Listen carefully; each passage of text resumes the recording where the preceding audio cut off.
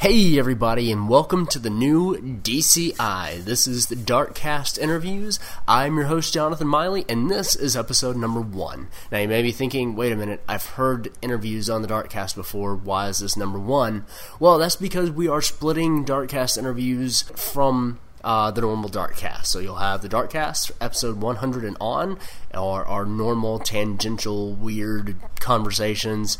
DCI is our new interview numbering system, and then we've also got Darkcast After Hours, which you will be able to check out later this week. Anyway, joining us today is Andrew Hokulik, who currently works for Drinkbox Games. They're the guys that brought us Guacamelee. He also works with Ryan Vandenik, who is making Citizens of Earth, the head of Eden Industries. So we have a really great talk. We talk about the games that he's currently working on, what he used to work on, all kinds of different things. We had a great conversation. Also on with me today is Jeremy Meyer, and we hope you enjoy this episode. If you want to find out more about DarkStation, you can do that at darkstation.com. If you want to follow us on Twitter, you can do that at darkstation_com. If you want to subscribe to us on iTunes, you can do that at iTunes.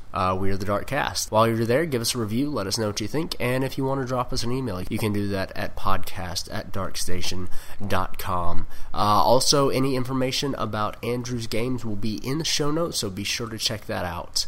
And again, we hope you enjoy this episode. On with the show.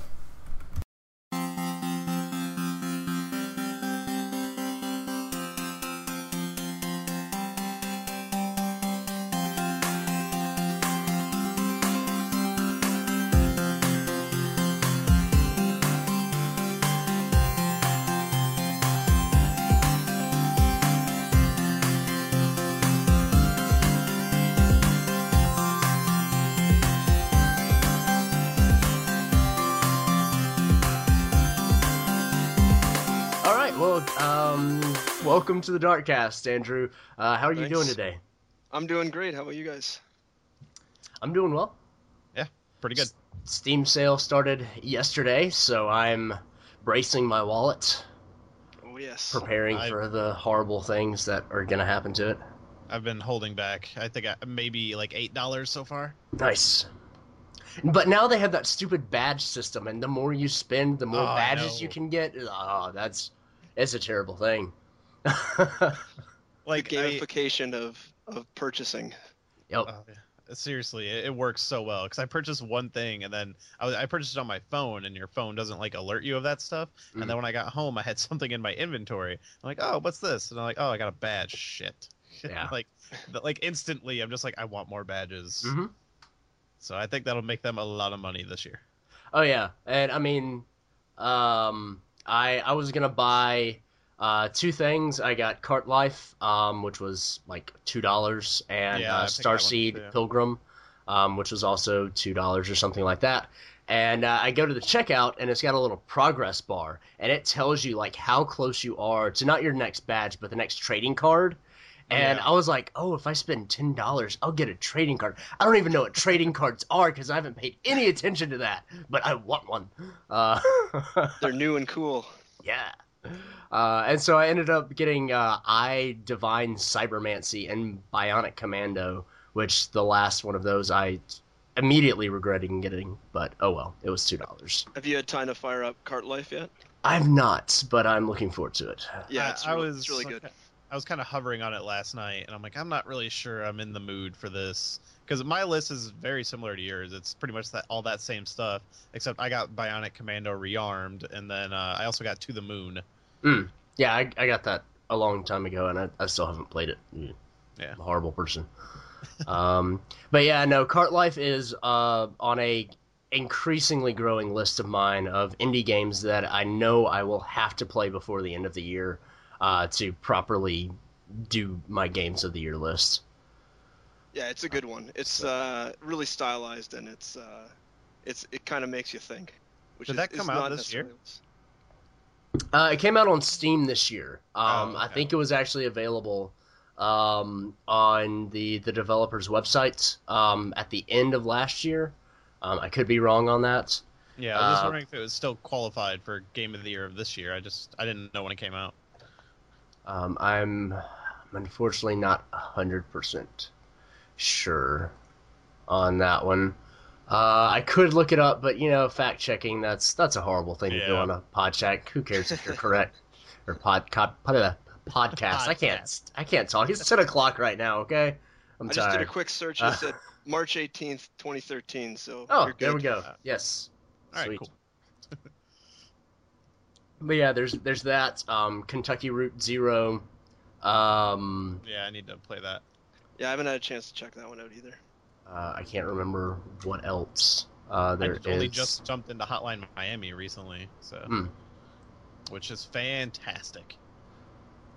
Gunpoint. That's the other kind of big one of mine. I really want to play. I've heard good things about that. Mm-hmm. Yeah, I bought it when it came out, but I haven't touched it. It's installed, but nice. Another one of those games I just look at every now and then, like The Witcher. You pain me with that, Jeremy. The Witcher's a little more of a investment on your time, though. Yeah, that's why I keep looking. I played an hour of the first one, and I only recently picked up the second one because I kept missing it on Steam sales, and I finally hit it like a couple months ago. And just kind of booted it up to see how pretty it looks, but I haven't even jumped into either one of them yet. Yeah, I would definitely. I think the second one's a lot better, and I think I've said this before. We've probably had this exact same conversation multiple times. But the Witcher 2 is amazing and a better game than The Witcher 1, in my opinion. But so much of the world is set up in the first one, not even plot-wise that you need to know, just world building. And also there are some choices that you make that kind of flavor the next game. It's not huge impact in terms of what that stuff makes. Not on the scale of something like Mass Effect or The Walking Dead or something like that. But it is kind of nice to have, and also you get to carry over. Yeah, I think you get a skill point boost and some extra items. So. Yeah, you definitely get a weapon or something. I remember hearing about that. But yeah, I'm crazy about playing games in order, so that would happen anyway. Yeah. All right, well, we're not here to talk about the Steam sale or The Witcher, even though every podcast I'm on turns into a conversation about The Witcher. We're here to talk about... Well, we're not here to talk about you. We're here to talk to you, Andrew. Excellent. So, if you could start off, tell us a little bit about yourself, where you work, what you do, that kind of groove. Sure. Yeah, currently I am a programmer at Drinkbox Studios here in Toronto, and we just released Guacamelee in April on PSN, and actually just a few weeks ago we released our first DLC patch. It was kind of like a costume pack that gives you different skills and things. Mm-hmm. And yeah, essentially I went to school for computer science and jumped right into games right afterwards, and haven't looked back since. Good deal. So you said you're currently at Drinkbox. You said you're in Toronto, but how big is the studio? How long have you guys been around? How long have you been there? That kind of stuff. Right. So the studio is actually quite small. It's only about 13 people. Okay.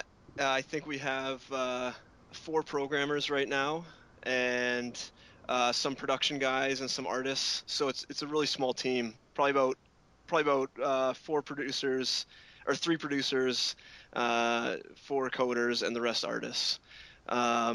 Somebody needs to update the Wikipedia page because it only says 10. Oh yeah, we're growing real fast. Yeah, so the company formed in 2008. Okay. And I started there a little over a year ago. Gotcha. All right. Yeah, it's kind of interesting. You're saying that a 13-person studio is small, and indeed it is. Especially when you compare it to something like Ubisoft, where you got 1,000 guys working on a game, not just in a studio, but on one game. And it's not even in one studio. Yeah. But it's kind of interesting. One of the games I've been recently playing, and by the time this comes out, we'll have... Well, actually, I've already beaten it. But I'll hopefully have a review up for it, is Dark, which is a new stealth game. And it's from a really small studio that's being published through Calypso, the Tropico publisher. And they're only 15 guys. And they're choosing to go the route of trying to do this fairly large game that is hoping, I guess, to compete with AAA games. And you can kind of tell they're biting off a lot more than they can chew. Oh, Kind yeah. of what I've heard about that game. Well, I mean, personally, I really enjoyed it. As far as production values go, that's really where they're struggling. I think the vision of the game that they had is actually really good and is more my flavor of stealth, which is where you actually have to be stealthy. But that's irrelevant to this topic. But it's just kind of interesting. It's like 15 people making a 2D Metroidvania game inspired by luchadors and the Land of the Dead and stuff like that. Yeah. Man. Versus, every time I hear it out loud, it still sounds so ridiculous to me. I remember when I first heard about Guacamelee, I could not believe that was a game. yeah, it's a pretty Believe great it. concept. And it's good too. Oh, it's great. I've played almost entirely through. I think I'm like sitting kind of at the end. I haven't touched it in a while, but Oh yeah. yeah, I really enjoyed Guacamelee. So And Awesome. for those of us that haven't played it, myself included, tell us about Guacamelee. Besides what I just mentioned. Sure. Well, like Jeremy was saying, it's a 2D Metroidvania style brawler where you play a Mexican luchador, and essentially you go through the world trying to save El Presidente's daughter, who is your love interest, I guess, in the game. And yeah, it's just the same style of level design, puzzles, and platforming and combat that you would associate with any sort of Castlevania game. Okay. Now, it having luchadors in it, do you get to meet Hulk Hogan or anyone else from Saints Row the Third? You don't get to meet any of those guys specifically, but you do meet similar style Mexican wrestler luchadors. All right. I guess that makes a lot more sense, but I can always hope. maybe in the next one. Yeah, maybe. Several weeks ago, it's actually been quite a while now, I was talking to some guys from Australia about their new game, and they have the name of the spaceship that you're on in that game is the Genki Star, I believe, and I was nice. trying to get Saints Row references there too, and they were like, no, we had this in development before that came out, and that's actually a word that I don't remember what they said that it means, but it made me kind of sad. But in my head, basically everything that involves luchadors or Genki or giant cat-headed enemies, it's all Saints Row. But Well, I'll take your suggestion back to the guys and run and buy them. all right, yeah, you do that, man. Thanks. I would take just a Hulk Hogan downloadable skin. That would be amazing. That would be fantastic. I would settle for that. Or Rey Mysterio even. He fits. So you said that you're, a programmer. What is exactly involved in the kind of work that you've been doing with Guacamelee? So recently, because it's such a small studio, I do a lot of things. So the only thing I haven't really been doing is the rendering, which is like the actual drawing code, the code that draws it on screen. All the other stuff I'll mess around with, including I'll help out with scripting of scenes that go on or gameplay mechanics. Really just a lot of everything, because there's only 4 of us, so there's not that much time to specialize in any one area. Okay. Good deal. I guess that's just kind of how it goes most of the time in a smaller studio like that. Many people wear many hats. So. Yeah, when I've worked at bigger studios, I've definitely been more specialized into AI or like more technical things. But at Drinkbox, definitely it's sort of, you got to wear all the hats, and if something comes up, you get a new bug every day that's completely out of your wheelhouse that you got to go and figure out. So, yeah. Yeah, probably really there to help you evolve too.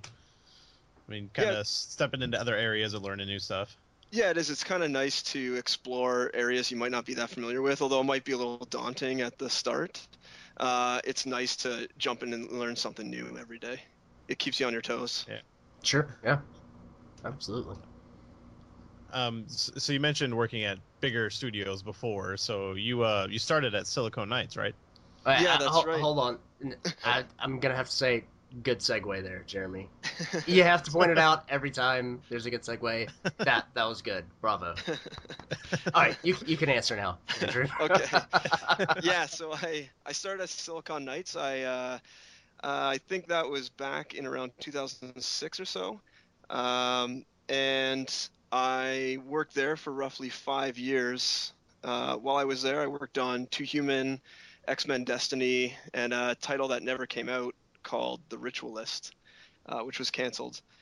And while I was there, I mainly focused on AI, but I also did some technical aspects for Two Human and for X-Men Destiny. As someone who played X-Men Destiny, I'm sorry. Yeah, So I left kind of in the middle of the development of X-Men Destiny, and I was actually on the Wii version. I was working really? on the technical aspects of the Wii, so getting all the engine up and running on the Wii. Okay. That was what I was responsible for. I've never even seen the Wii version. I played it on PS3. I think that was one of my GameFly games. Oh yeah, let's just say we were a little limited. Yeah. Yeah. Wow. I we had didn't to even make- remember that came out on the Wii. Holy cow. Yeah, I didn't Yeah. know either, honestly. The biggest But I thing mean, we there had was a DS version, so. Yeah, we actually didn't make that one. That was outsourced to another company. Oh, okay. But the Wii is interesting from a design point of view because you don't have the dual analog sticks. Mhm. So controlling a third-person camera becomes really tough. So we had to deal with, like, a lot of the stuff we were doing was essentially we'd take what the guys were doing on the Xbox and PS3 version, and then we'd have to take it and change it to fit the Wii, just because of the limited camera stuff mostly. And of course, Yeah, the so limited yeah. the technical. Yeah, see, I never even had a Wii, so I wouldn't have even been able to see that version. That's the one thing I've been surprised about this generation is making it through the whole time, just ignoring a console entirely. Yeah. But so like working at Silicon Knights, I mean, obviously, they've been in the news more than once. What was it like, just like working there, like the atmosphere around and the people and everything? Yeah, I loved it actually. The people there were super talented. Everyone was super passionate about making games, and really, there was a lot of good things going on there. And it just kind of fell apart at the end, mostly due to what kind of happened with the lawsuit, the Epic lawsuit. But overall, the team members in general are really talented and really make impressive stuff. From the artists to the coders to the design guys, it was a really enjoyable place to work, actually. Just to kind of cut in a little bit, were you there when the lawsuit started, Andrew? Yeah, I was. Yeah, So- I was there probably for a year while we were still using the Unreal Engine. Okay. So I mean, a lot of that has been kind of muddy and not really intelligible about why all of that kind of stuff happened. I know, Silicon Knights said that, the engine was crappy, basically, or this is at least the story that I've understood through how people have reported it. Basically, Unreal Engine is crappy. If we had had a better engine, if you had supported it better, we would have been able to make a better game. Is that a good summation of it, or can you kind of go into a little bit about why the company took up that lawsuit, if you know? Yeah, I don't want to get into it too much because I'm not a lawyer. Sure. So I don't know the exact wording to use, but I know there was a few points that Silicon Knights felt Epic was like in breach of for their the contract they had. Okay. It wasn't just as cut and dry as their engine was crappy, because the Unreal Engine is not crappy, it's good. Yeah. I mean, from my understanding, Epic kind of took the standpoint of, like, we sold you something that wasn't finished, and we're not held responsible for how it reacts because of that.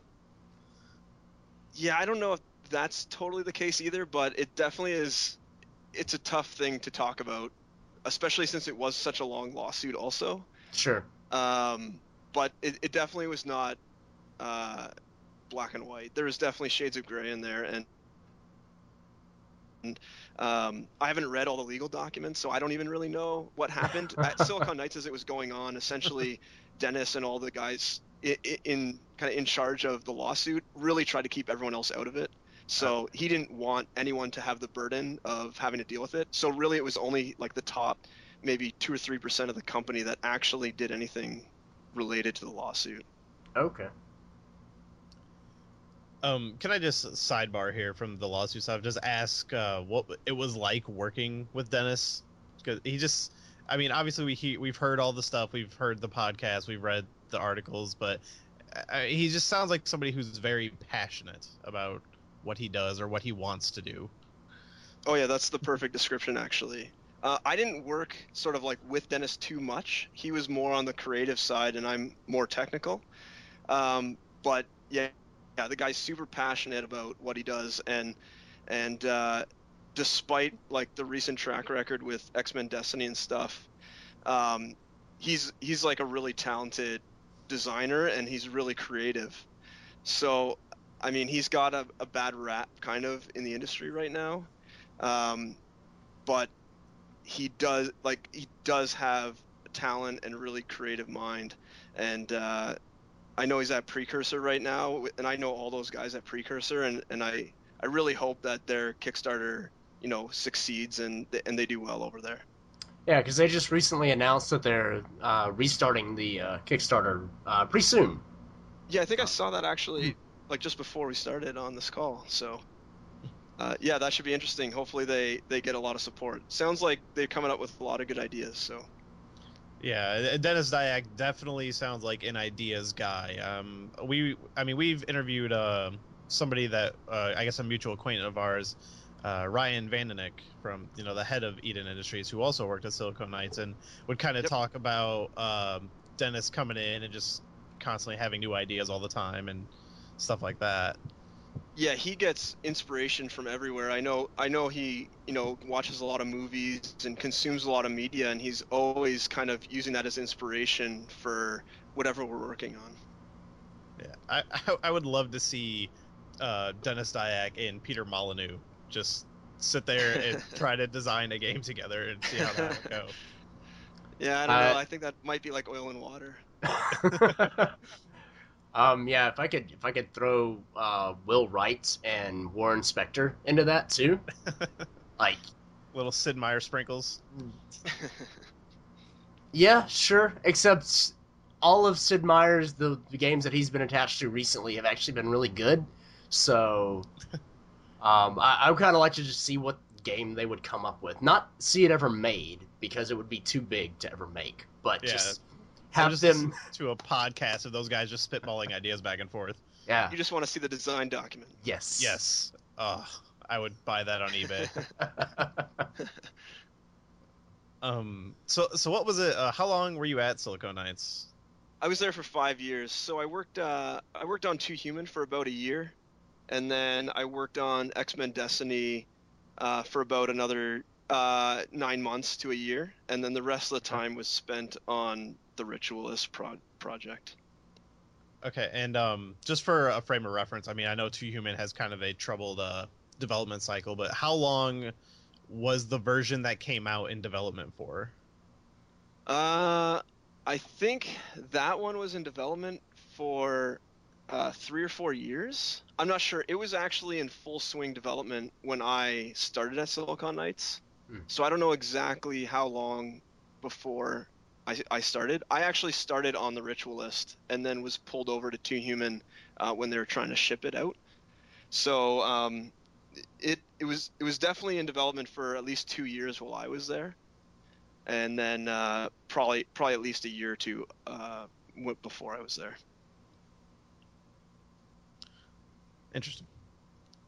Yeah, Two Human was one of those games. I still have not played it. I own a copy of it. I bought one for like $6 not too long ago at a GameStop. Oh yeah. And actually, because of this podcast now, I'm probably gonna put that in tonight because I've interviewed 2 people now who have worked on that game. I feel like I should put some time into it. Well, let me tell you, I actually really enjoy the game. I may be biased, but I think it's a little misunderstood. I think we did a poor job in general of explaining how the right stick combat works. Okay, yes. If you could explain how that worked, because I Sure. played that game for 10 hours or whatever, pushing forward on the right thumbstick, and I got bored as all hell. For me, this will not be the first game I've played with this kind of combat, so maybe that'll help me a little bit. Because I think I never played this game, but the Blade 2 game on PS2 I think had that same idea, and the Jet Li PS2 game was right stick combat as well. Okay, I haven't played either of those, so I don't really have a good frame of reference. But like the one thing I saw when I showed this to a lot of my buddies was everyone immediately, you say the combat's on the right stick, and everyone starts kind of like mashing the right stick, which is not really the right thing to do. You're really just directing your attacks. So you actually do want to just keep the right stick directed in the direction of the enemies. And so that's pretty basic. You really don't need to do anything else. And then you do the tapping when it comes into doing your juggle attacks, which is what I think was mainly talked about, where you throw a guy into the air and then jump up and attack him up there.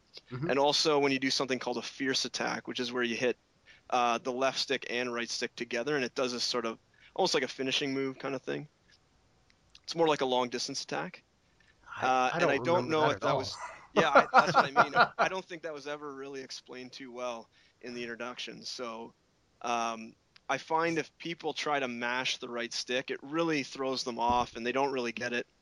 Whereas if you just kind of accept it that it's essentially on autopilot for you, it's not like a pure action where you're mashing buttons. It kind of takes the mashing out of it, and you're really just telling it what direction to attack in. So, I don't know, hopefully that helps you play the game a little better and maybe enjoy it, so. There was also a problem that I had, and it's just how I play RPGs. I like to have I want to have as many items in my inventory, but as few, like pieces of equipment. And since the game uses degradation, I would get to the point where my weapon was completely broken and was doing like 3% damage. And I'd sold everything because that's what I do. And so I'm fighting this boss, and I'm just holding onto the right thumbstick, attack, like get 10 points of damage done, and then I die. And then you watch the cutscene where the Valkyrie comes down, then you respawn, and then run forward, attack, die, and that's the way most of my boss battles went. I've heard a lot about the Valkyrie. That's a long cutscene. Yeah, that was probably not the best decision either to make it so slow, but it was for artistic reasons. Oh yeah, the first time, or even the first probably 20 times, it was like, man, that is really cool. And I think it was, the time where, I had to watch it like 3 times in a row in the span of a couple of minutes. That I was just like, okay, I need to skip this, and something needs to happen. There was a game I played recently. I really can't remember what it is, and this is going to bug me now. But the first time, there's something that happened. I think it's your death animation, but the first time you do it, it's like really long and really animated, and you can't skip it. And then every time it happens afterwards, you're able to just skip through it. And I can't remember what game it was that did that. And that's really going to drive me crazy now. It's not ringing a bell for me, sorry. Yeah, maybe it'll hit me later and I'll figure it out.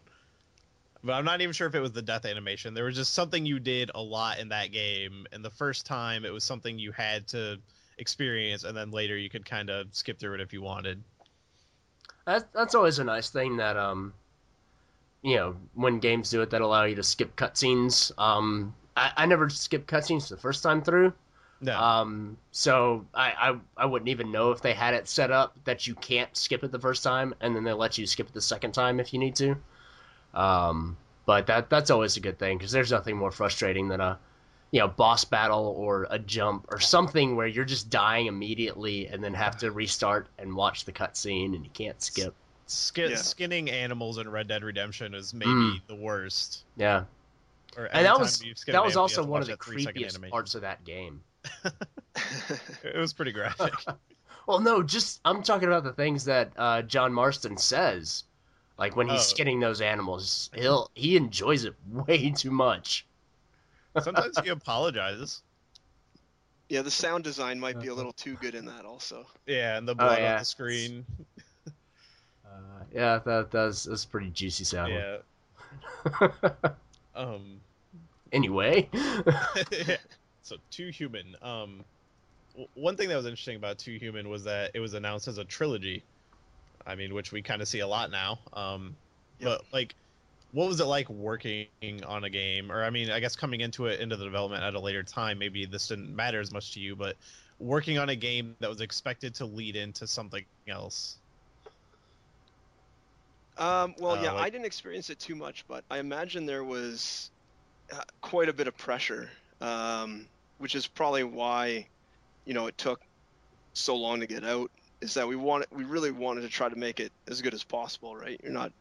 Your goal is never to make a subpar game, but at the time it really just felt like we were focusing on getting the first one out the door. I think there were sort of rough plans for 2 and 3 floating around at the company, but no one was really focusing on the whole trilogy at one time.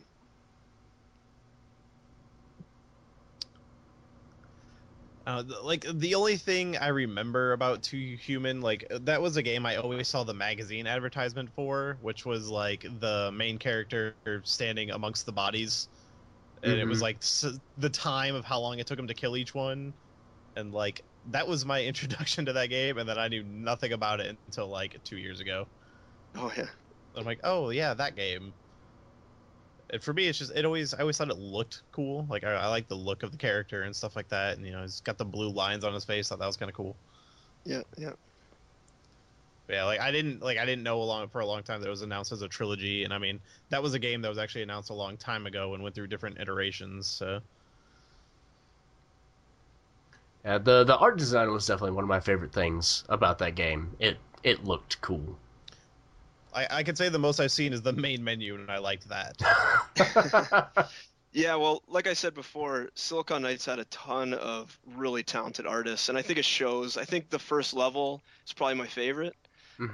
Just that kind of like opening sequence when you're walking through the hallways with the snow kind of coming through the windows. I really like that even still, and I know the guys put a lot of work into making that look cool, and I think it shows. Yeah, absolutely. Yeah, well, I will find out. I am determined now. Excellent. But yeah, so after Too Human came X-Men. So you said you left in the middle of that? Yeah, I left in the middle of X-Men Destiny. Yes. Seems to be the popular decision when that game was being developed. So I think, didn't Ryan say he left in the middle of it too? Yeah, he did. Yes, he did. I think quite a few people left in the middle of that one. Yeah, I was X-Men Destiny was one of those games that I stumbled across just like digging into the deep crevices of the internet, and it was like it was years before, or a year at least before it even was announced. It was like a 1-sentence description of you basically create your own X-Men, and I'm like, that sounds awesome. And I was super excited up until reviews came out, basically. And, I mean, I still took a shot at it. I still played it. Yeah. Well, you're better than me. I haven't beaten it yet. So, to defend it, though, it's not totally all the project that caused people to leave. One of the big factors was that Ubisoft Toronto had just opened up, and they had a lot more money than Silicon Knights did. Let's just say that. So people like money. Yeah. I didn't know. I had no idea. So they were basically just farming out the talent, basically. Yeah, they were just skimming off the top of Silicon Knights, basically. So a lot of people I know from Silicon Knights now are at Ubisoft Toronto. Yeah, I mean, that's understandable, but it's a real shame X-Men turned out to be what it was. I was legitimately looking forward to that. Um, yeah, I never finished it. I played a decent chunk of it just because I'm the type of person I don't really like. Even if a review, like, it has to be getting just 1-star reviews everywhere. But I'm the type of person I played, like, I've said this a bunch of times. I've platinum trophy for Tron Evolution. I have no problem playing bad to mediocre games. But yeah, X-Men Destiny I just had trouble staying with. But Yeah, it's fair enough. yeah, from what I heard, it just kind of people leaving and time crunches, and probably the lawsuit had just a lot of things interfering with the development. Yeah, there really was. It wasn't a smooth development process, that's for sure. Yeah, and I think something that Ryan had said also was within Silicon Knights that there was a lot of times where a lot of people didn't even know what other people were working on, or didn't even know they were working on the same game. That just communication basically inside the offices was not the best. Yeah, I was kind of lucky because the Wii team actually was really small. The Wii team was basically completely separate from the other team, and I think at peak our team was maybe 15 people, and we had a really good manager. So I mean, we'd get into groups, like the whole team would sit in a circle and discuss ideas. So our team actually worked really well together to solve the problems we were faced with on the Wii. So I didn't personally experience that much, but I have heard that from other people, and it could just be a product of so many people leaving and just not communicating properly as people are leaving. Right? If you constantly getting a new boss every 6 months or a year, it might be hard to keep the same style going. So Yeah, Yeah. I'm sure that contributed. yeah. I mean, Yeah, I've seen that in my regular everyday jobs, so that's understandable. Yeah. yeah. Ryan also mentioned some issues with Activision and actually getting kind of the support from them that you guys were requesting.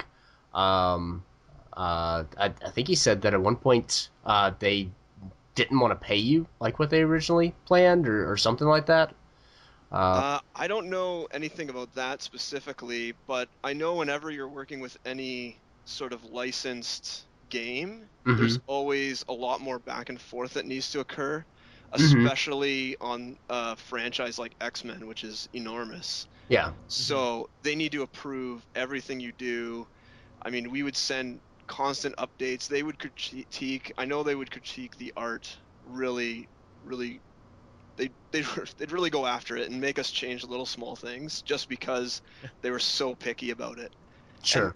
rightfully so. I mean, they don't want us to mess it up, so Yeah, and which we don't want to mess it up either. yeah, which I'd say the character design and all that stuff in that game was fine. You know, I'm not Yeah, like a huge X-Men fan, but I knew who everyone was, and I thought they all looked good. yeah, Yeah, I mean, because people, there's how many years of comic books that people can just go look at pictures of these characters, and yeah, I can imagine them being pretty picky about that kind of stuff. yeah, Mm-hmm, exactly. And the problem with X-Men is that you have a lot of people that know who the X-Men are, mm-hmm, so you have a lot of different expectations to meet when that game comes out. sure. So, although the game wasn't that great gameplay wise, you had a lot of other expectations that probably you were never going to meet Mm-hmm. anyways. Oh yeah, I mean you've got that guy that all he ever watched was the '80s cartoon, and then he saw maybe one of the movies. He sees it, on sale at Walmart or whatever. And it's like, hey, I remember that I remember that cartoon. I remember Wolverine. I should play this. And if it doesn't line up to what he remembers from the cartoon, then he's going to be disappointed. While some random guy, that has been reading the comic books for 30 years, you get one small detail wrong, and he starts raising Cain. Yeah, that's right. Yeah, but I mean, especially with X-Men, there's so many different Oh versions yeah. of those characters. Hmm. Like I Absolutely. personally, uh, I like Spider-Man, but I like Ultimate Spider-Man more than I like Amazing Spider-Man or anything like that. So it all just depends on which version you're going with and stuff like that. Hmm. Yeah, I found that also when I worked at another company called Bedlam. We did a Dungeons and Dragons game, and it was the same sort of deal. Oh yeah. Just Wizards of the Coast is so particular about everything you do, so you're constantly under the microscope, working for those guys too. Yeah. Speaking of Bedlam, I'd like to get back to that, but before leaving Silicon Knights behind, Oh, I thought that was a great segue though. it was a great segue. I'll give you that, but I didn't want to skip over this. But you, I wondered if we could talk about the Ritualist because you said you'd worked on that, and just Sure. kind of Yeah. like what that is or was supposed to be, Because and what the I've story. never even heard of it before. Yeah, so I know it was announced. I don't know. I actually don't know how much was announced, but it was essentially going to be sort of like a survival horror open world game, Hmm. and the focus was on it. Actually, looking at a current game, it there was elements of it similar to Dishonored, how you were able to like take possession of people and you had different powers. Okay. But it wasn't like combat like that. It was like a third-person combat game. And then, so yeah, I mean that was basically it. They had powers like Dishonored, and in order to unlock those powers, you did rituals, which is where the name came from. And in order to do Okay. rituals, you had to collect certain items and go in different places and do these rituals. And sort of the overarching story was that, I mean, you probably heard Dennis say, "The road to hell is paved with good intentions," which is one of Yeah. the quotes he used often, and that was sort of like the mantra for the game. So essentially, the main character would.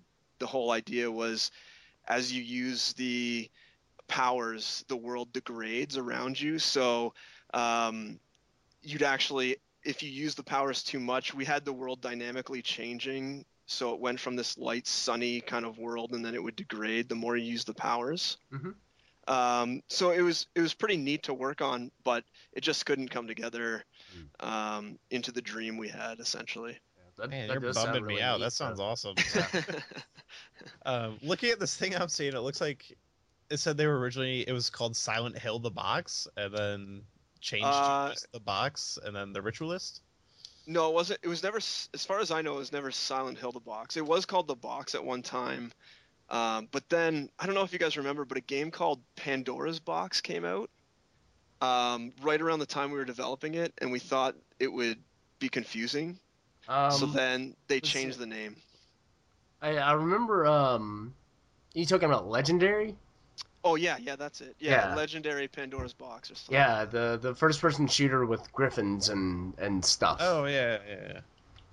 Yeah, so Played the that game demo came for that. out, and they thought it might be confusing for people. Sure. Well, it's okay. Nobody played it, so Yeah, that's right. Yeah, never really came up in the end. I played the demo and I was just like, no thanks. Yeah. But back to your awesome segue of Bedlam. Yeah. So yeah, you worked on Dungeons and Dragons over there. Yeah, that's right. Yeah, a game called Daggerdale. It's on the Xbox Live Arcade and PSN. Mhm. It didn't review very well, but it's a neat little action title. I think it's $10 or $15. Bedlam is a studio probably no one's heard of. It was a tiny little place in Toronto, and I think at peak we had 60 people working on 2 or 3 projects. And the other game I worked on, which I mainly did, I was the AI lead on a game called Gamma World, which is another sort of Dungeons and Dragons spin-off. I don't know if you guys are familiar with Gamma World. It's sort of like a post-apocalyptic, Dungeons and Dragons setting. And that sounds more interesting to me, actually. yeah, that was that was built in Unreal also, and it was like a third-person shooter. Okay. And yeah, that game was actually close to done, and then actually Bedlam closed down because Atari decided to cancel all the projects we were working on. So I think we had 2 projects with Atari, and they canceled both of them. So Gamma World was the other one, and the other one was not announced. but so I can't talk about that.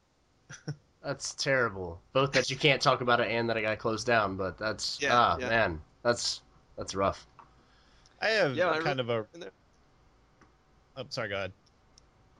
Oh, I was just gonna say that was a really fun place to work actually too. It's amazing bouncing around studios. The one thing that's consistent is there's so many talented people around, and it's really just a management problem to make a good game, and really just if you don't manage the team properly, budgets can just spiral out of control, and I think that's why you see bad games. Really, is that the production team doesn't keep guys in check, and bad decisions are made, and eventually people like Atari say that's enough money, get the game out or it's canceled, kind of thing. So sure. Like I don't think anybody sets out to make a bad game at all. No, definitely not. No, I mean, and I would hope not, because that'd be a terrible thing to do. But maybe it's Gameloft, but I don't know. No, man. I mean, I think even those guys they're trying to make something good, that they can be proud of, if nothing else. Yeah. To me, they're just the asylum of video games. So. Sure. But I've enjoyed some Gameloft games. I don't really want to say anything. I know a few guys there. Yeah, hey, I mean, I've got the racing game that they have on mobile platforms. I can't even remember what it's called. I've enjoyed I think they've been doing much better. They did the Iron Man 3 game. I got really addicted to that for no good reason, because it's just kind of an infinite runner game, and that was actually a lot of fun. But I mean, I feel like they're doing more now than before. But Asphalt is the racing game I was thinking of, and I mean, it's it's not Forza or Need for Speed quality or something like that, but I mean, when you're sitting and you have 3 minutes of time to race, it looks good, it plays well, and it's got nitrous, which is always needed in racing games. Of course. I know a bunch of people at Gameloft too. There's actually a Gameloft Toronto studio also. So Toronto's just a happening place then, isn't it? It's growing, yeah. The awesome. game industry is really growing here, so it's an exciting time to be working in Toronto. Yeah, that's good. That's Can't wait awesome. to play Canadian games.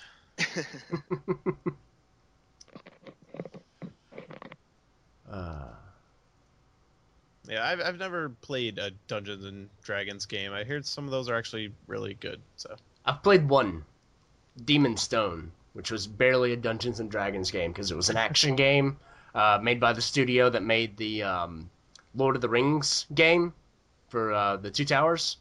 So it was basically that in Dungeons and Dragons skin. So it didn't have dice rolls. It didn't have like any of the rules of Dungeons and Dragons, just some of the lore. And the story was co-written by R.A. Salvatore. So he's a popular writer. He is. Who I've never read. Oh wait, that's not true. I read one of his. I think he did a Star Wars book, and I read that. He probably has. He's written like 1 billion books. Yeah. Did you guys play Kingdoms of Amalur? I think he wrote that game too. I played a little bit of it. I really like to put more time in that, but my life doesn't allow me to have time. So. Oh yeah. I sunk way too much time into that game. I loved it. I really enjoyed what I played. I played kind of the opening little bit, like where you create your character and go through all the powers and stuff, or the classes or whatever, and then kind of roamed a little bit in the world, and that was kind of as far as I was able to get. But that's one I really want to get back to. Like, I always look at it. I'm kind of waiting for a Steam sale for it, but because I'd like to play PC. You're never actually going to see it on Steam. I don't think it's on Steam. It was like $5 on Origin the other day. I thought it was still on Steam. I'm not sure. I don't know. It's EA. It's an EA published game, so it's probably only on Origin. I thought that had been put on before they pulled everything off, but I wasn't sure. It is on there actually. Okay. But like I said, I mean, you can. I actually re-picked it up the other day because I thought it was okay, and it was actually the backstory is actually what Salvatore wrote. He didn't actually write the game's plot. He basically wrote everything that happened before the game's plot. which to me, I thought it was a really interesting world. I just didn't care about anything that actually happened, if that makes sense. That makes total sense, actually. I think I skipped every dialogue box oh, that yeah. came along. Yeah, Mhm. I mean, for me, it's hard to sit there because, like, when you do a big fantasy game like that, you want to sit there and get into the world. But like, Yeah, it's kind of what's stopping me from jumping into The Witchers because it's like I want all the time to absorb that information. And Yeah, but the way that the dialogue in The Witcher is written, I think, is it's both more verbose. That's not a word. Verbose. I swear I haven't been drinking. But it's more verbose, but it's also more concise. So they're kind of saying more with less. Whereas a lot of times in Reckoning, somebody's talking and they're really only telling you to go get 10 like wolf pelts. But they've got this whole long backstory that they need to tell you, and it's just they're not actually saying anything. Sounds like a typical JRPG. Yeah, or Uh-huh. I think it's because the game was actually originally an MMO, and I think that's really apparent in like the quest structure and the way people talk and stuff like that. As far as the mechanics go, I think if it had been a more linear, just kind of like action game, it would have been a lot better because by the time I sunk 20 hours into it, I was just really tired of everything in the game. And if you want to do side quests and stuff like that, that game takes like 60 hours. I think I actually played like 80, and I didn't get everything. Oh So wow. Well, it's huge. I did most of the stuff except for the guild quests, or they're not actually guilds, but the different houses. I didn't do any of that stuff, except for the first house that you come across, the Fae, or I think it was the Summer Court. It's the one that's located in like the first region where you start. And I thought that was really interesting, and personally, I thought that was the most interesting part of the game. And I don't know why we're talking about a game from a year ago, but whatever. Well, the one thing I thought that game did really well was, I don't know if you guys are big into collectibles, but in the level I'm a design, sucker for it.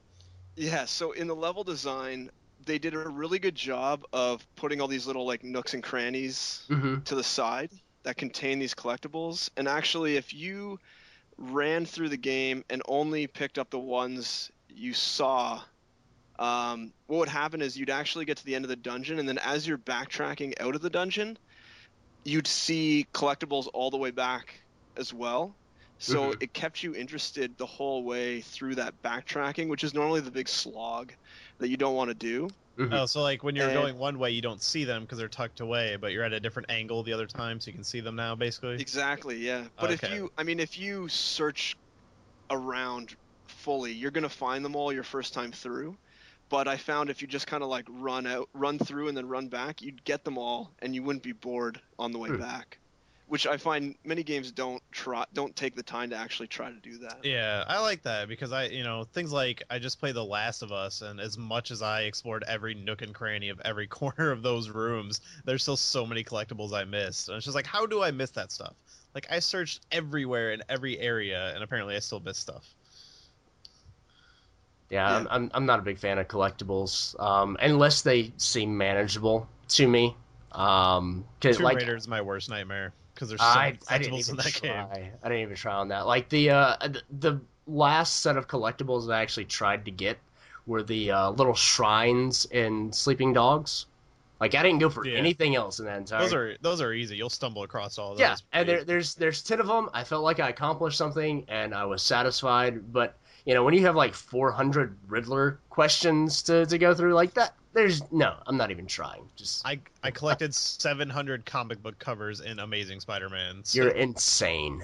Oh my goodness. I wanted, in all fairness, after you collect like 300 or 400, they start putting them on your map, and I wanted the platinum trophy, so it was just a matter of going around and like Spider-Man, I just kind of throw in and swing around anyway. So I'm like, well, I'm swinging around, I might as well collect stuff. Once you collect like 300 or 400, It's a lot easier than it sounds. They're everywhere. It's like you step 2 feet and you run into one. oh man. And you can target them with, because I had like the web rush mode, so you could just target them and zip to them. I'm an insane person. I You would are. not recommend it. You are. You That's know what way else too is many. insane? Skylanders. Boom. Insanely awesome. That was a great segue, I Jonathan. know, right? Yeah. You mean that thing that rips off Disney Infinity? Hey now, Disney Infinity rips off Skylanders. I know. I Yeah, almost so- bought Skylanders recently. So I guess I might as well just jump right into that, eh? Jump right into Skylanders. Hey, Make So you I, want yeah, it. I worked on 2 mobile titles actually. I was still working at Drinkbox, but I was subcontracted out to like Activision and specifically Vicarious Visions in Mhm. Albany, New York. And while there, oh, go ahead. I didn't realize Vicarious Visions was still around. Yeah, they're owned. I think they're owned by Activision now. Yeah, I mean, I figured that they were because I remember seeing their logo on like every game back at the beginning of 2000, and they were just doing so much stuff. And then I don't know when the last time I saw. Well, they're doing a lot of mobile stuff now. Okay. They're doing all iOS and Android and stuff. So, yeah, that's what I was contracted to work on Skylanders, Cloud Patrol, and Lost Islands, which are both on iOS right now. I think they might be on Android now as well. I didn't even know there were mobile Skylander games. Yeah, they are, and I think Lost Islands is pretty in depth too.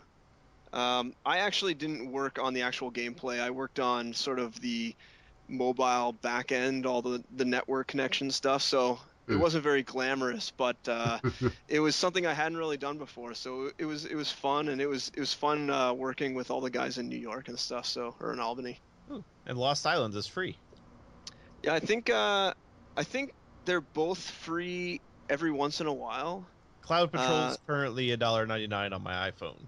Yeah, so if you like look around, you might be able to get them for free sometime throughout the months. But yeah, they're both. Lost Islands is more of the buy stuff in game type of thing, and Cloud Patrol also has those microtransactions as well, but yeah, they're not as prevalent. Okay.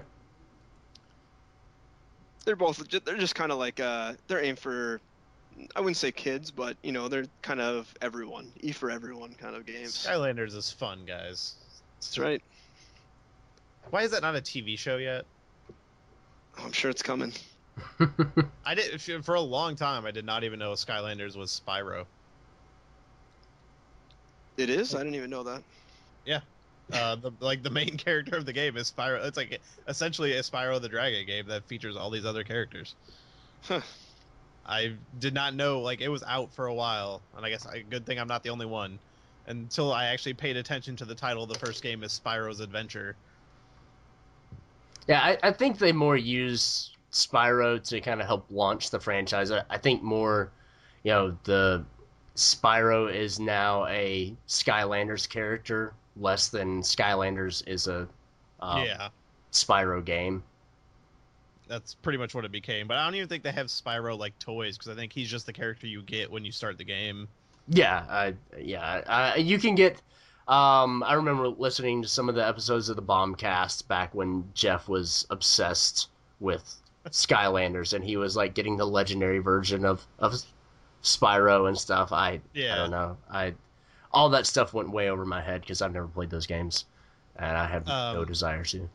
Yeah, at our Target there was a clearance of the first game for like $34 for PS3 and Xbox or Xbox, and I've been staring at it for weeks, just kind of thinking about buying it, but I'm not sure I wanted to jump down that hole. and it's like the set that comes with the portal and 2 characters or 3 characters or whatever for like $34. I'm like, that's kind of worth it, but I don't have room for that stuff, and I don't want to start like spending a bunch of money on its action figures. I didn't actually realize how many action figures there were when I started working on that project. I didn't actually know too much about Skylanders. And then I went into a local GameStop and just kind of asked like how much the toys were, and they're pretty expensive, and there's They're like a $8 lot a of them. piece. Yeah, and there's a lot of them too. Yeah, I think the first game, from what I was saying, had 32, and now they got the Giants, and now there's going to be the SWAT Force, which Yeah. SWAT Force sounds Jeez. cool, so I might check that out. Because in that one, you can mix and match characters for different abilities, so...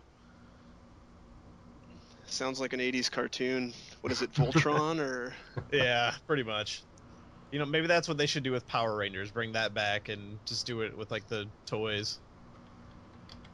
Yeah. Or what was that? What was that shark cartoon in the late '80s, early '90s? Street Sharks, or A friend of mine literally just sent oh, me a what DVD was that? picture. Shark something. Oh my god. Like, literally a week ago, a friend of mine sent me a picture. He found the DVD at Walmart, the entire series, for like $5. Street Sharks. Yeah. Yeah. Those are the coolest toys. Yeah, that should definitely come back as part of Skylanders. Reminds me of anyway. Reminds me of Biker Mice from Mars. Fun 80s cartoons. Oh yeah, '80s were the best cartoons, except for the Batman the Animated Series, because that was 90s. So anyway, we're going so off the wall on this podcast. I usually try to keep this, Jeremy, you're being beckoned. I know. Popular. Sorry, that was my niece poking in the room. All right, well, I guess we should move on to Eden now. Sure. Yeah. You're doing some part-time work there. Yeah. We've talked to Ryan pretty in-depthly about what Eden Industries is and kind of what his vision is. But if you could, I believe he's our only podcast guest that's been on twice, I think. Yeah, so far. Oh, really? Mm-hmm. Yeah, because we interviewed him about the Silicon Knights thing, and then we talked to him about Citizens of Earth. Yep. Right. Yeah. Yeah. Citizens of Earth is what we're working on right now. Actually, Waveform, the other game we did, is on sale on Steam right now for half off. So everyone should go check it out. It's a fun game. It was nominated for a bunch of Canadian video game awards, actually, up against like Far Cry 3 and all these other crazy AAA titles. So people should check it out. It's got a really good Metacritic. I'm not just lying. Our review is on the Steam page. Oh yeah, awesome. Yeah, that's cool. I hadn't even noticed that. Yeah, actually, last time we talked to Ryan, it was right before the last Steam sale. And I had played the demo of it to kind of prepare for the interview, and I was like, you know what? Yeah, I think I'm gonna go ahead and buy this. It's pretty cool. And I buy it that night, and then literally the next day, it is on sale, like 75% off. And so I tweeted him a message. I'm like, I really hope you made more money off of that purchase than you would have otherwise. Well, he can go buy a cookie at Tim Hortons or something now. So actually, Ryan and I met at Silicon Knights when we were working there. I had been there for a few years, and then Ryan joined the team, and we kind of like started a friendship up right away and talking about games, and we were both interested in sort of like doing stuff on the side. But at that time, you can't, due to our contracts, you can't really do anything on the side. At many studios, that's pretty common, where they basically own everything you do 24/7, 7 days a week. So we talked about it, but nothing really came of it. And then when Ryan went back out to Vancouver, he started working at Next Level Games and started Eden Industries on the side. And when I was at Bedlam and got laid off, I started full-time working with Ryan on the tech for what turns out to be Citizens of Earth, but we were actually working on a different demo before that of more of like a fantasy RPG. And yeah, we just have stayed in touch, and we talk all the time on Skype and stuff, and yeah, we work really well together. We're a good balance. We're the only two coders on the team. So he does more of the gameplay and design stuff. So like on Citizens of Earth, he's balancing all the enemies and the battles and coming up with all the attacks and stuff. And I do more of the technical stuff. So stuff like audio and file loading and managing game objects and all the really flashy stuff that everyone cares about. Oh yeah. And it all looks great on that game. I played. He gave us the demo. I think that was at GDC. Yeah. Yeah, and I mean, I'm really enjoying what I've seen of that game so far. Yeah, him and I went down to GDC this year, and it was a lot of fun. We showed the game off to a lot of people, and the response was really good. So we actually have a new demo coming out soon. We'll make sure you guys get a copy. We're just sort of putting the finishing touches on it. It's a huge upgrade from that GDC demo you guys got. So Cool. Hopefully you guys like it. Yeah. Awesome. Yeah. Well, I mean, I like what I've seen so far. So. Yeah, so I guess I'll plug it now. We have a Facebook page, facebook.com/Citizens of Earth game, or if you just Google Citizens of Earth, it should come up in one of the first few. Yeah, and all that stuff, I'll put that all in the show notes as well, so Awesome. people can just click on it from there. Cool. Yeah, so I mean, I'm lucky because at Drinkbox now, they encourage you to work on side projects as well. They have a really big focus on the work-life balance, so they really focus on making sure you only work like 40 hours a week, and then whatever you want to do in your spare time, that's really up to you. And actually, they see it as a good thing that you work on side projects because it shows you're passionate and it shows that you want to try to improve yourself outside of work hours. So from their standpoint, actually, I'm just getting better even when they're not paying me. Sure. Which makes sense to me. So I'm lucky to work there. Not many companies let you do that. That sounds like a really great philosophy for a small developed company. Oh, totally. Yeah. Yeah, I love it. And I mean, I have so much fun working on Citizens of Earth, and it's different from like Guacamelee. Citizens of Earth is an RPG, and then Guacamelee is a action brawler. So they're really, other than both being 2D, they're really quite different. They both have wrestlers, don't they? Ours is like a bodybuilder. bodybuilder. Yeah. Yeah, no wrestlers. No, not yet. Anyways, maybe we'll put one in for you guys. There you go. Hulk Hogan. Yeah. Just license out that, Yeah. The tie between all games. Hulk Hogan. We're trying to do something a little different though, where we actually are not naming the characters. I don't know if you guys have noticed that. So every character is sort of like their generic title. Yeah. So like you play as the vice whatever. president, bodybuilder, baker, barista. There's nothing like you don't have Tina or anything like that. Yeah. We try to keep it more focused on, what the character is, and we're going for.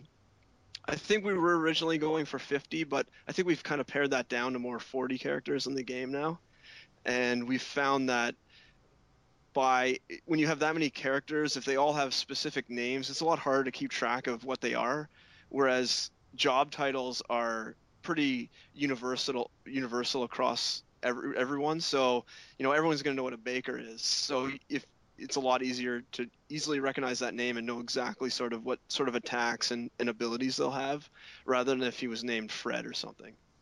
Yeah. Mm-hmm. And I kind of like the genericness of the names and everything. I did notice that when I was playing the demo, and it kind of played into the writing a little bit, which so far has been pretty funny. Like, I laughed out loud a couple times playing that little bit. Oh, yeah, excellent. Yeah, actually, most of the writing is done by Ryan, another guy, Chris, and myself. So we don't really have any professional writers on staff. We basically just kind of, someone takes a first crack at it, and then we just kind of iterate among the three of us, and we get other guys on the team to make suggestions as well if they have any, and we try to work it in as best we can and try to keep, the jokes consistent and try to play them up as best we can. Well, it was definitely effective with me, and I mean, it definitely plays into the art style, which I'm really into. Yeah. I think we've gotten a few comments saying it looks a lot like Flash, but we're not using Flash at all. Actually all those animations are hand drawn. Mm-hmm. So although it may look like Flash, it's really just that cartoony style we want. Mm-hmm. Yeah, I didn't get Flash at all from what I saw. Yeah, I think there are people that call anything that's 2D kind of Yeah. hand drawn style. I mean, I've heard people call like Rayman Flash looking, and it's like, well, no, it just go back to playing Yeah, your Flash it's the games. style. Yeah, I don't know. I don't even know if Flash. I mean, art is art, right? I mean, Yeah, I kind of have a Yeah. problem with people who say it looks like an Unreal game because yeah, really you can put any textures and stuff in an Unreal Engine that you want. You can make it look however you want. So Mhm.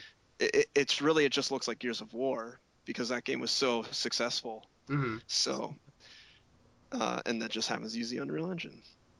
yeah, But yeah, our game, we really we wanted to play up that cartoony style, and we really liked, the old RPGs of the past that had, like the Final Fantasy VI and Final Fantasy 4 and Chrono Trigger and Secret of Mana and all those games. They have such like a awesome art style that we really felt compelled to create a game that looked just like it, hmm or mimicked it and that cartoony style. I can't wait to see that game come out. Honestly, like when we last interviewed Ryan before he had even, I guess it was the first time we interviewed him. He kind of hinted at us of what he was working on, and then by the time the second interview rolled around, I was just totally excited for that game. I love old school RPGs, so like I have Yeah. Final Fantasy VI installed on my Vita right now. So Oh yeah, awesome. I really like, I don't know how you guys like the battle system, but I really like that sort of like tug of war mechanic we have right now, where you have sort of the power and you have to balance regaining power or losing power. It adds like a nice little strategic element to the traditional, battle of an RPG. Um, and I think it plays really well, and we're going to keep refining it and make sure that it, still stays fun even after we refine it more.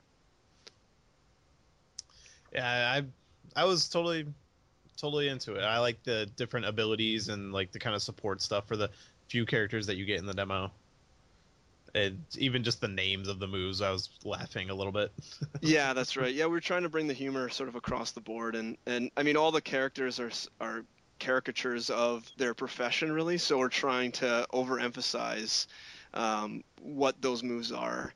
And even with the enemy types, we're trying to play up sort of like their uniqueness and jokes within the art style as well. Yeah, like I think the first enemies you encounter are like the picketers outside your house. Yeah, the hecklers and the protesters. Yeah, and your brother is one of your first characters, and his ability is to wrestle because that's what brothers do. They wrestle with each other. Yeah, that's right. Yeah. Yeah, so I mean, we were trying to play up all those sort of plays on the job. Well, I mean, the brother isn't really a job, but you know what I mean. hmm Their Yeah, relationships. the character. Yeah, and actually, the game is starting to progress. We're polishing up the demo. We did a lot of art refinements and improvements to the art in general. So you may notice that in the demo you guys have, there's actually videos on YouTube. Listeners can see. But it's a little stiff.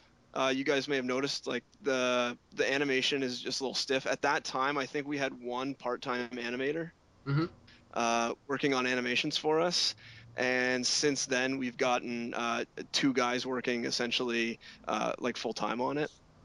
So it's a big improvement animation-wise, which is a big deal in a 2D game. You want to make sure the animations look fluid. And yeah, I think we've got the core story all outlined, and now we're just trying to make the game, finish it up, and we got a lot of content to make, but we're gonna power through, and we got a lot of good ideas. That's great. I can't wait to see how that game turns out. Um, so, I mean, you obviously doing work for Drinkbox with Guacamelee. Has that slowed down your Citizens of Earth work at all, or is their way of managing the 40-hour schedule just been totally perfect? Yeah, well, I actually take the train into work. So I bring my laptop and I'm able to work on the train, and that's about a 40-minute train each way. hmm So I get that time. And actually, the Drinkbox hasn't slowed down at all. I used to probably put in 3 hours a day or 2 hours a day working on Eden Industry stuff. But I just recently had my first kid, and that has slowed me down. So Sure. he keeps me a lot more busy. Well, congratulations. Yeah, Thanks. definitely. Yeah, so I mean, now I'm able to put in probably about half the amount of time I was able to before. That's understandable. Yeah. But yeah, so you're working on DLC for Guacamelee, or you did work on DLC for Guacamelee? Yeah, that's right. We don't really have anything official to announce, like anything else, but we did do the first DLC version, and actually I don't know when this will go up, but Guacamelee is actually on sale in Europe right now. I think until July 17th. So I don't know if that might be useless though to everyone listening, depending on when this goes up. But yeah, we're right now jamming on new ideas. Yeah. We're jamming on new ideas right now for the next game, and nothing to announce, but playing around with 4 or 5 different game ideas and just trying to feel them out and see which one's going to be the best fit for the company going forward. Yeah, so far I've been a huge fan of what Drinkbox has done. I really liked Guacamelee. I probably should finish it at some point. I was playing a lot of it for a long time. I'm playing mostly on my Vita, but it was cross-buy, so I played a little bit on my PlayStation 2. But I mean, just the art of that game, and I'm a huge wrestling fan, so just that alone was enough to make me play it. But yeah, great. Actually, I should mention too that the other game, Mutant Blob's Attack, is on sale on Steam right now that we did. So if people want to play another sort of like physics, if people want to play another kind of physics platformer puzzler, that's a great purchase. I think it's $2, which is ridiculous. Go pick that up right now. Was that Mutant Blob's Attack or Tales Are About a Blob? Yeah, that's right. That's Mutant Blob's Attack, the second game. Yeah. I played a lot of that one on Vita too. I did finish that one. That was a fun game. Cool.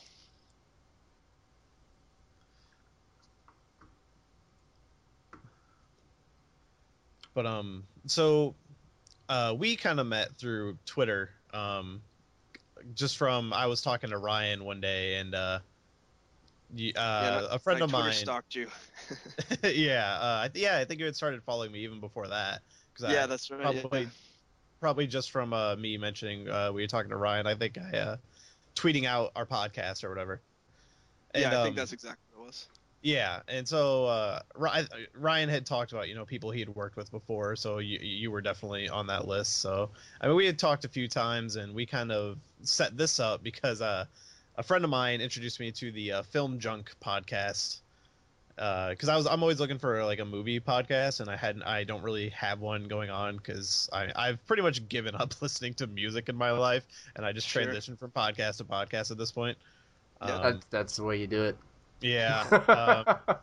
Pandora is the most I get into music, and that's mostly when I'm with my girlfriend, and she wants to actually listen to music instead of people talking. But a friend of mine introduced me to Film Junk, and kind of a funny story. I had told him about Ryan after our interview, and he's like, he sounds very familiar to this guy they talked about on this movie podcast I listened to. Yep. And, I kind of put 2 and 2 together and figured out, that they're all the same people. Yep. And, us. Yeah, and then you I talked to Ryan. I started listening to it and had mentioned it to Ryan on Twitter, and you kind of jumped in and was telling me about it, and then that's how we kind of set this up. But with Film and Game Junk, what's kind of your interaction with those guys and stuff like that? Yeah, so I'm not on the Film Junk podcast. I'm on the Game Junk podcast though. So actually, the Film Junk podcast, I know all those guys we met at Silicon Knights. So it all comes back to Silicon Knights. Actually, the host Sean and Frank, or not Frank, but Frank and Jay, we all worked at Silicon Knights together. Greg, who is not on the show anymore, but he didn't work at Silicon Knights, but knew Sean and Jay. And actually, Sean and Jay started that back when they were in university at Brock University in St. Catharines, and they did a radio show called Space Junk, and they actually started it like way back in like 2005, even before like podcasting. Oh no, I guess that's when the first podcast was released in 2005. Okay. And but at that point they covered everything: movies, games, pop culture, music, that kind of stuff. And then eventually decided to just focus on movies, and they changed the name to Film Junk. And then when I met those guys at Silicon Knights, Frank and Sean were kind of throwing the idea around of doing a game podcast. And after like a few years, they finally started one, and then I butt my way right in there and got the third chair. So and the rest is history. We do it like pretty randomly. It's not your typical weekly podcast. Yeah. We sort of wait. The Film Junk one is. The Film Junk's a weekly podcast. Yeah, I only started listening around Iron Man 3 time, but Okay. I've been kind of hopping in here and there, and it's been real enjoyable. Yeah, they're actually up to like 426 episodes or something like that. Like crazy amounts. I think it's probably one of the longest running podcasts going right now. But it's really enjoyable. I listen to it too, although I'm not on it. And and Game Junk's kind of random. We're all in the industry or used to be in the industry, and we actually just recorded our show last night for we talked about The Last of Us and E3. That's how out of date we are. So yeah, we do it about every 2 to 4 months, I'd say. And we kind of just let the big news events come together, and then we talk about those all in one go. Yeah. That's sort of. Yeah, we had shared some E3 conversation as well. I'm just kind of curious. We hadn't really discussed this. Just as a developer, what your take on kind of just E3 as a whole was. I mean, there's a lot of between Xbox and Microsoft in particular, a lot of swinging of developer talent going on. I was just curious on your kind of take from it. Yeah, well, I'm a pretty big PlayStation fanboy, but from a developer standpoint, I think actually Microsoft won E3 as far as the games they showed. I know a lot of people were mad at the DRM stuff. Well, now that's not really the case with the 1.8. But I actually think them reversing course on that was a mistake. I think all the stuff they talked about with I think all the stuff they talked about with the cloud computing and the cloud computations was going to be huge to rely on. And I think it's almost similar to how in the Xbox 360 you didn't have the hard drive, so you couldn't ensure that you could install files. Right. So you had to make sure your game ran from disk. I think they've since removed that, but I almost feel like I'm wondering if Titanfall assumed that cloud computing was going to be there, and now they might have to sort of reverse course and figure out how they're going to do it without the cloud computing because it's no longer mandatory. Yeah, to me, I think Microsoft's biggest problem with all that was the way that they talked about it. They talked about it as if DRM was the important thing, and I honestly think that DRM was the conclusion that they came to from all the other stuff that they wanted to do, because you talk about like the game sharing and stuff like that. Well, it's like how can you ensure that somebody is keeping that game? Because if they get rid of it and they sell it to somebody else, but they still have it installed, then you've got two versions of that one game existing. And then the other thing with the cloud computing, it's like how can you guarantee that everyone has access to cloud computing? Just like it's like you can't box in cloud computing, but you can box in a Kinect. So now they can assume that everyone has a Kinect, and they can actually develop for it. So I think one of the biggest problems with the Kinect is that when they're only, 20 million or however many it's sold is a good number for an add-on, but But when you've only got 20 million out of like 70 million, then you're going to be putting minimal resources to that if you're going to be developing it. Yeah, I'll give them credit. They did more than what Sony did with the Move, but I mean, the DRM was not what I cared about on the Xbox, and just nothing about their press conference really grabbed me. I get a lot of mistaken flack for being a Sony fanboy, which I love my PlayStation 3, I loved my PS2, but I also loved my Xbox and my 360. And I had my Xbox first. I didn't get a PS3 until way late in the game. And I just after everything going on, I just couldn't see a reason of why I would want an Xbox One. And I'm just not in that target market, I think is what it is. I don't have Netflix. I don't do a lot of TV stuff, and none of that stuff's going to grab me.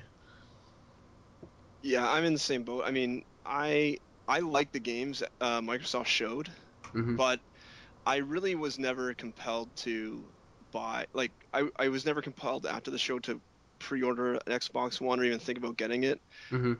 Especially, I mean, for me, a big deal's made about the price, but for me, like for the PlayStation, let's say, you're paying $400, which to me is a steal. Even $500 for the Xbox is a steal.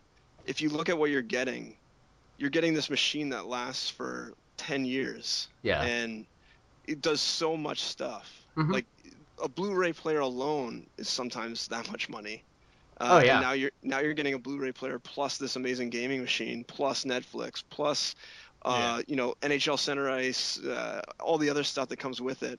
And I don't know. I think price is I mean, maybe it's just because I have a job now and I have some more income that I can spend on games, and I'm not I don't have I'm not going to anyone else to buy my consoles for me, but it seems like people are paying more for iPads. Oh yeah, which blows my mind, and they're buying iPods more often or iPads more often than their consoles. I think the price is really not.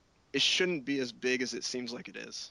Yeah, in my opinion, if you think that $500 is expensive, then $400 is also still expensive. And if you think $400 is cheap, then $500 is still cheap. Yeah, that's right. Yeah. So,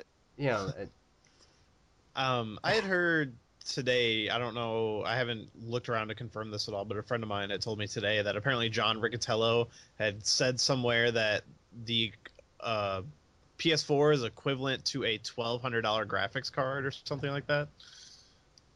Oh, really? Yeah, I don't know if anyone heard that. So, I mean, for $400, I'm totally cool with that. Well, I know they have the 8 gigs of GDDR or whatever it's called, GDDR5 RAM. Yeah, 5. I work RAM, on computers for a living, so which is really expensive. So yeah, that alone is probably getting up there in price. Yeah. Yeah, I mean, just to me, I was totally sold on Sony, and I mean, when it comes down to it, I don't like a lot of the Xbox exclusives either. My favorite Xbox exclusive was Alan Wake, so Alan Wake 2 would probably be the thing to make me look at an Xbox One. Yeah, I thought there were some interesting games for the Xbox, but I think people also are making a big deal about how Sony has the edge hardware-wise, but I think they're pretty equivalent overall. Yeah, and I think actually never really. Yeah, for me actually, I think Microsoft's cloud computing would put it over the edge substantially. I do a lot of AI, or I used to, and if you can push your pathfinding computations up into the cloud and then just wait for them to come back. Yeah. Can you talk about that a little bit? Because that's actually something we've discussed on the podcast. Because as I mean, I work on computers for a living, but I don't do anything with AI or cloud computing. I remove viruses and I sell Macs and stuff like that. So, could you talk about that just a little bit? Because it's one of those things where it's like, okay, that sounds nice and cool, but then when you say cloud, I also think about SimCity and Diablo 3. And that makes me scared. Sure, yeah. I mean, they definitely have to have a backup plan. I don't know the specifics of what Microsoft system's going to have. I don't. Sure, I sure, but so just I kind can't. of generals, like how pushing pathfinding to the cloud, how that would work, and because it seems like it'd be something that would make it a lot slower, and it wouldn't work at all. But Right. I'm So not. essentially, when you write a game, you you have to do pathfinding to make sure the guys know where to go. Mhm. And how it's done is pathfinding is actually really slow computationally. So what normally you do is you almost like kick off. They call it threads. So you kind of run a thread that will that'll calculate your path for you. And what that allows you to do is still run the game, but not have to wait for that. So essentially, you kind of like it's kind of like running your dishwasher, right? You have the or sorry, running your washing machine and your dryer. You can run them at the same time. You don't have to wait for one Mhm. to finish before the other. It's kind of the same concept. So you can run the game and you can do pathfinding at the same time and not have to worry about them getting in each other's way. Okay. But the problem is that if you could take all that information that you're crunching there and throw it up to a cloud, you could then use that processor to do effects, to do anything else you want. Okay. So if you were able to take that and move it somewhere else, like the cloud, like So you're Microsoft's saving cloud. some computing power to use for something else. Exactly. Yeah. So in theory, if that was possible, which I don't know that it is, that could give the Xbox One quite a substantial boost in Sure. performance power. Yeah. That's not really clear immediately if it would be possible, but it Hmm. sounds like something similar might be. Maybe pathfinding is a little too complex, but it did sound like you could run code essentially on their servers and have it returned to you. Okay. Now, from like a more technical standpoint, you wouldn't be able to always rely on the cloud because lost packets and dropped internet connections, like you were saying Hmm. with like Diablo 3. But in theory, if it was connected, you could save time. They'd have like fail safes. So if you don't receive the data back in, let's say, 10 seconds, just move the guy to some random spot as Hmm. sort of like a backup and hope the path is right or something. Yeah, see, but in my mind, that I don't even I can't really imagine how that stuff would work because 10 seconds in terms of like computing time is forever, Yeah, it and is. so That's I probably think that probably number is way too large, right, but I was just throwing but it out there. I think the problem in my head at least is the people already complain about the latency from the disk, from packets there getting to the RAM, getting to the processor. And if you want to hear me explain what RAM and processor is, then go back to one of our previous episodes because I actually went into that. It was one of the E3 ones, and it was awesome. I think that might have been Sony. I don't know. We've talked about that before. Yeah, it was Sony and Nintendo's press conference. It was you, me, and Joel. Yeah. Anyway, but there's already issues there in terms of latency, and so that's why you put it on the hard drive, and so it's it can expand a little bit, it goes faster, and then that's actually the whole reason that you have RAM is because that's a lot faster of Oh a yeah. um, you know storage space than the hard drive is, Yeah. and It's that's it's why. magnitudes faster. Yeah, and that's why flash drives are becoming, or solid state drives are becoming more popular because they're not faster than RAM, but they're faster than hard drives still. Yeah. There's So no moving parts or anything that need to right, happen. but when you put that on the internet, like that's not only are you having to deal with lost packets and things like that, but I mean that just doesn't seem like a reliable way to be sending information back and forth because that's not only is that going to the disk, which is this spinning thing, but that is actually going outside of the box, and I don't know, I can't wrap my head around that being an efficient way of doing stuff.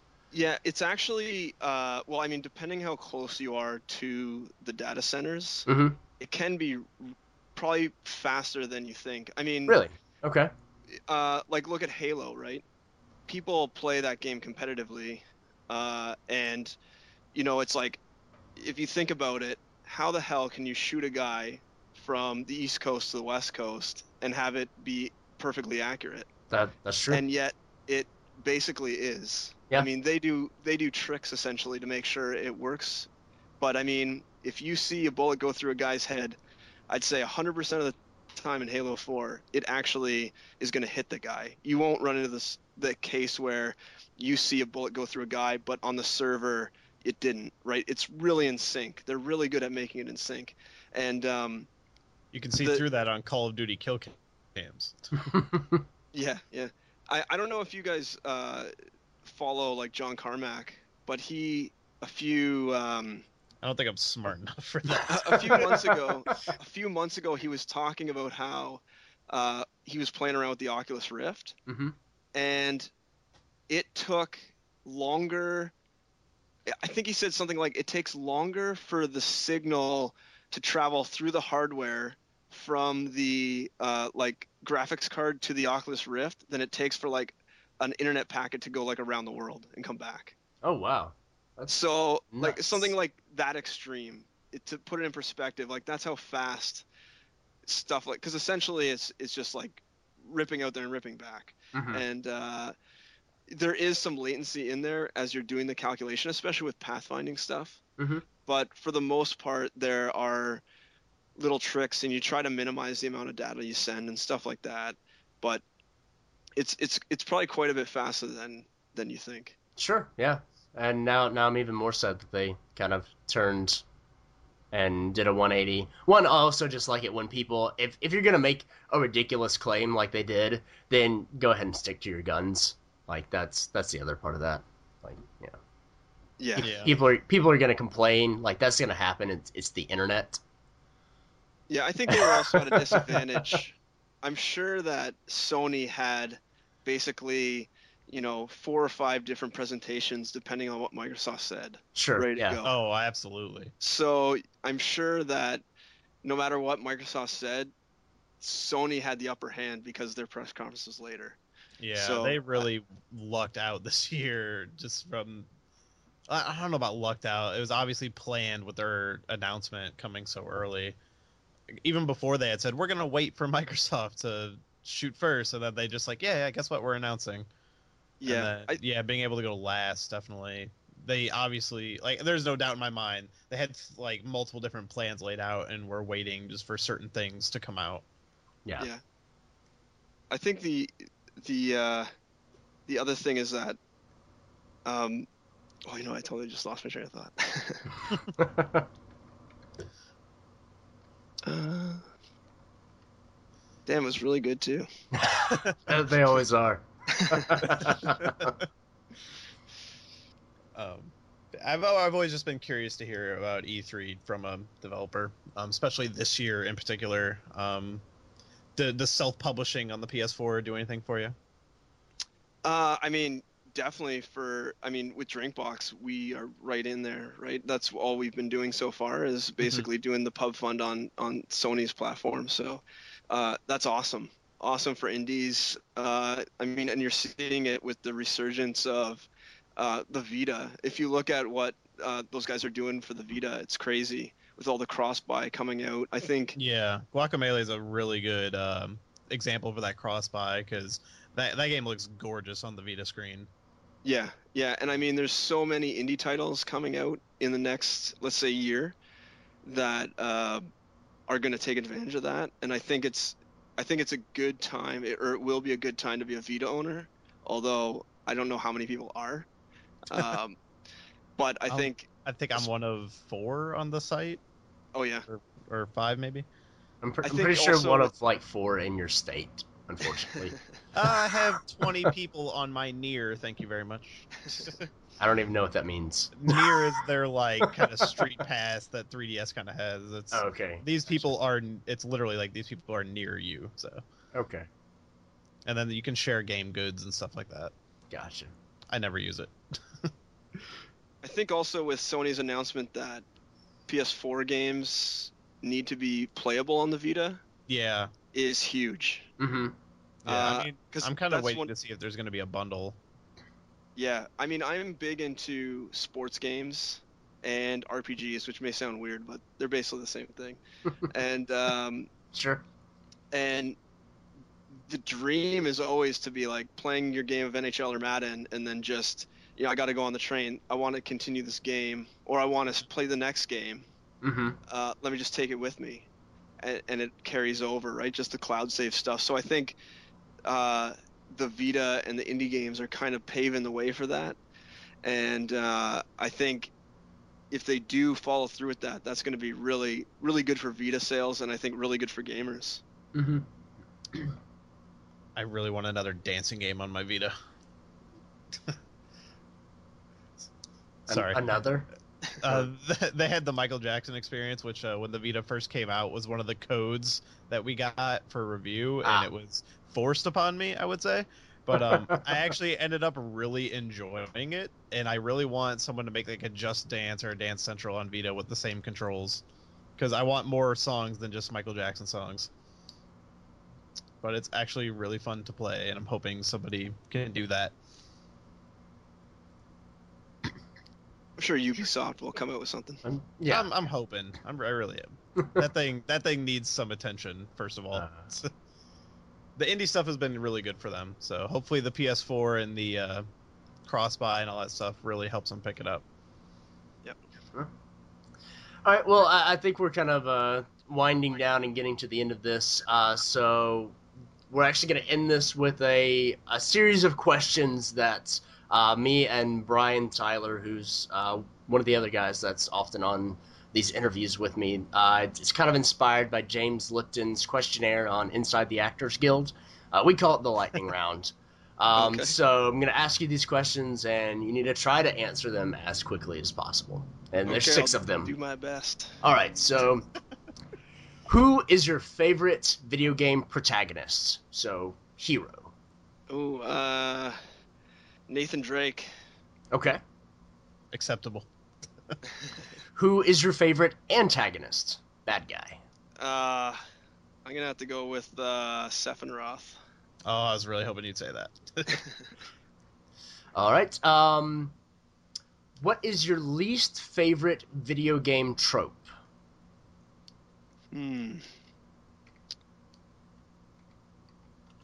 I don't know. Whiny Japanese lead characters. Sure. Final Fantasy games. Yeah. So besides Guacamelee, you can't name that. Okay. What should people that have a Vita be playing right now? Oh. And you can't say Persona 4 either, because too many people on this podcast talk about Persona 4. You know what? I haven't played the full game, but I played the demo for FIFA.